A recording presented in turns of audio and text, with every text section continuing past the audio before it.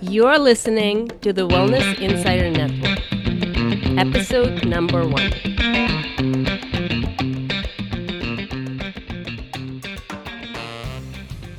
Welcome to the Wellness Insider Network podcast, a place where you'll discover how to create a balanced, vibrant, and stress-free life with the right food, herbs, and self-care techniques.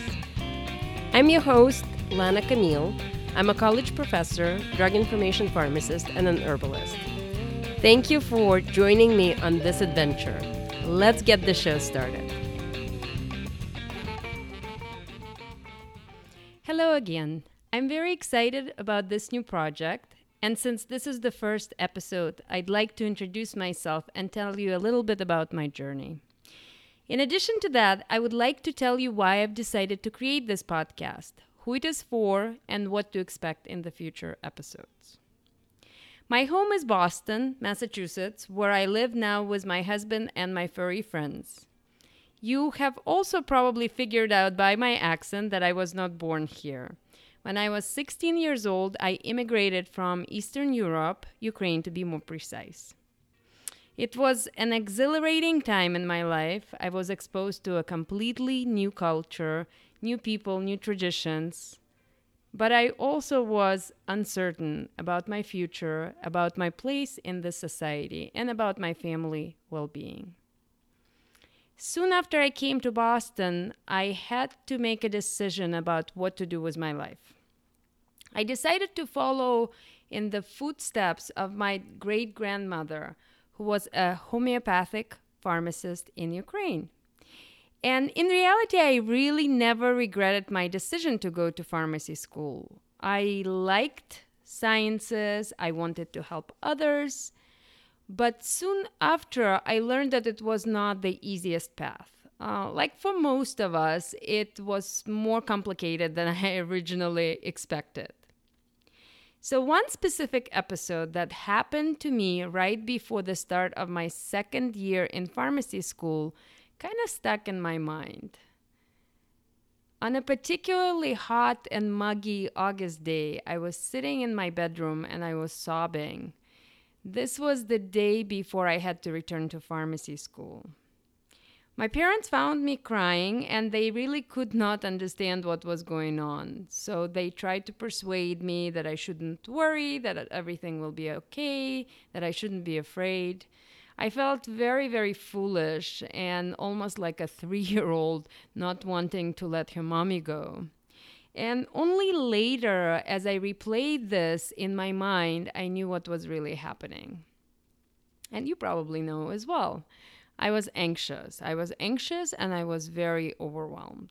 And I don't know about you, but when I get tired and stressed, few problems surface for me. So psychologically, my mind becomes very scattered. I'm anxious, I'm overwhelmed, I'm scared. Sometimes I can even be depressed.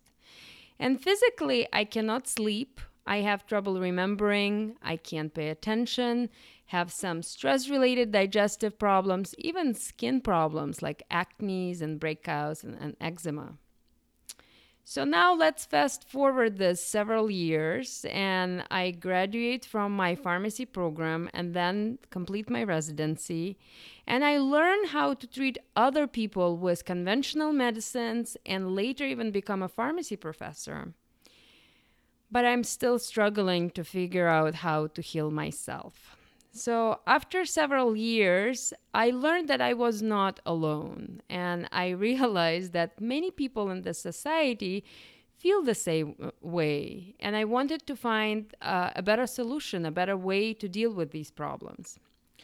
So students in my classroom and even the research that's done in this field consistently support the fact that stress negatively affects their learning, focus, attention, often sleep, sometimes immune system, and so they get colds and flus, cardiovascular system, and even weight, digestive, mental health, other issues also can surface. So, what I've decided to do about all of this is I decided to study preventative medicine. And as you know, an ounce of prevention is worth a pound of cure. So, let me stop for a second and ask you a question. What herbs do you consume on a regular basis? You might be naming some, or you might be saying none. And this is what my students typically respond, the way they typically respond to me.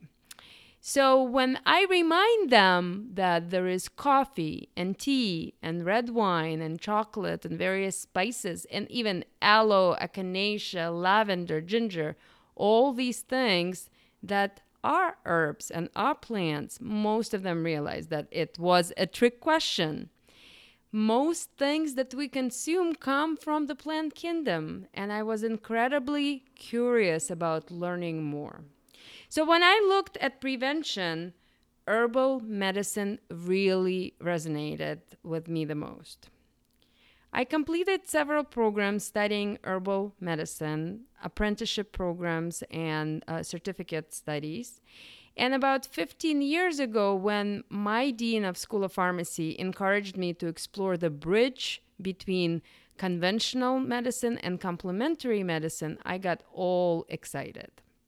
So my adventures took me to a variety of conferences and workshops, and I brought different clinicians and researchers back to my students, back to my classroom, to share wisdom and to share expertise with a small group of our students specifically interested in natural medicine. For the past few years, though, I've been having more and more conversations in my office with the students from other disciplines, from different disciplines. Many of them reach out to me to learn about alternatives or different paths to healing. A large number wants to preserve health and even help their loved ones. So in response to all of this, I started to learn as much as I could about resilience and grit and effects on performance and what's more important, effects on well-being and health. And if you can picture a tree during a storm, many will bend but will not break. This image always stays with me. This image helps me to remember that this is what someone who is strong and resilient is going to be like during the time of stress or during the time of hardship.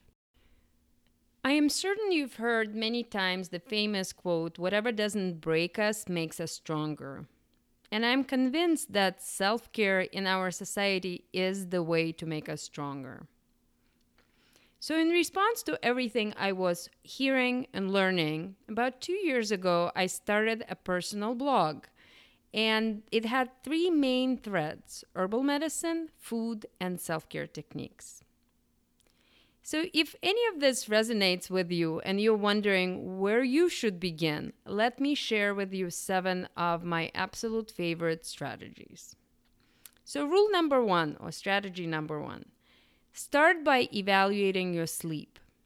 Each one of us needs to sleep 8 hours or more every night. Sleep is our janitor.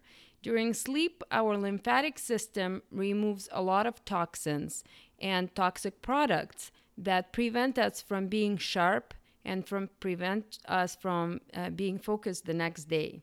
So sleep is incredibly important. In the beginning of 1900s, on average, people slept for 9 hours. Today, what you find is average is between 6 and 7. We do not evolve that quickly. So sleeping 8 hours is super important. Strategy number 2, look into simple recipes to support your health. So many of us are rushing. Sometimes breakfast doesn't make it into the picture for many of my students. So I always encourage them to check out local farmers markets for good, nourishing food. And I promise that we will be talking a lot more about this topic, and I will provide you with different strategies on how to handle your morning better. Rule number 3, consider relaxing and restorative exercise. Whether this means doing Tai Chi or yoga, dancing, or simply taking a walk after work, moving is incredibly important for every person. Strategy number 4. Enjoy yourself every single day. Get a dose of laughter with funny YouTube videos or maybe podcasts. Listen to something cheerful every day. Relax and also take few deep breaths. Strategy number 5. Explore good quality food-based vitamins and minerals and supplements. I like thinking about fish oil or recommending fish oil. And yes, we will definitely be talking a lot more about variety of areas associated with this particular strategy. Rule number 6. Look into cognition-supporting adaptogens and other herbs. It's important to explore good companies and also good resources. Also, you want to not only think about herbs and supplements as capsules. It's super important, it's crucial to eat and drink them, to cook with them, to grow them on your windowsill or in your garden. Also to read about them and recommend them to your family and to your friends. And so my strategy number 7, this is the final but most important one. Spend time with your family and your friends. Spend as much time as you can with people that love and support you. This is the most important strategy, or this is the most important rule in staying happy and healthy. And believe it or not, a lot of research supports this as well. I have created a quick summary sheet for you, so if you'd like to get these 7 rules or 7 strategies, head over to www.wellnessinsidernetwork.com/1 for the first episode. So www.wellnessinsidernetwork.com/1 to read my show notes and also to download this summary sheet. Over the past 15 years, I have been developing a wellness network of people that I learn from, people that I follow, invite to my classroom. Today, I'm taking the next step of inviting you, my listener, to become the insider in this network. And I'm super grateful for you joining me for this journey. I look forward to sharing with you conversations with healthcare leaders and professionals who will discuss their ideas and their strategies for healthier and more vibrant life. And in the meantime, please subscribe to this podcast to receive the future episodes. Have a happy and wonderful day. Be smart, be healthy, be you.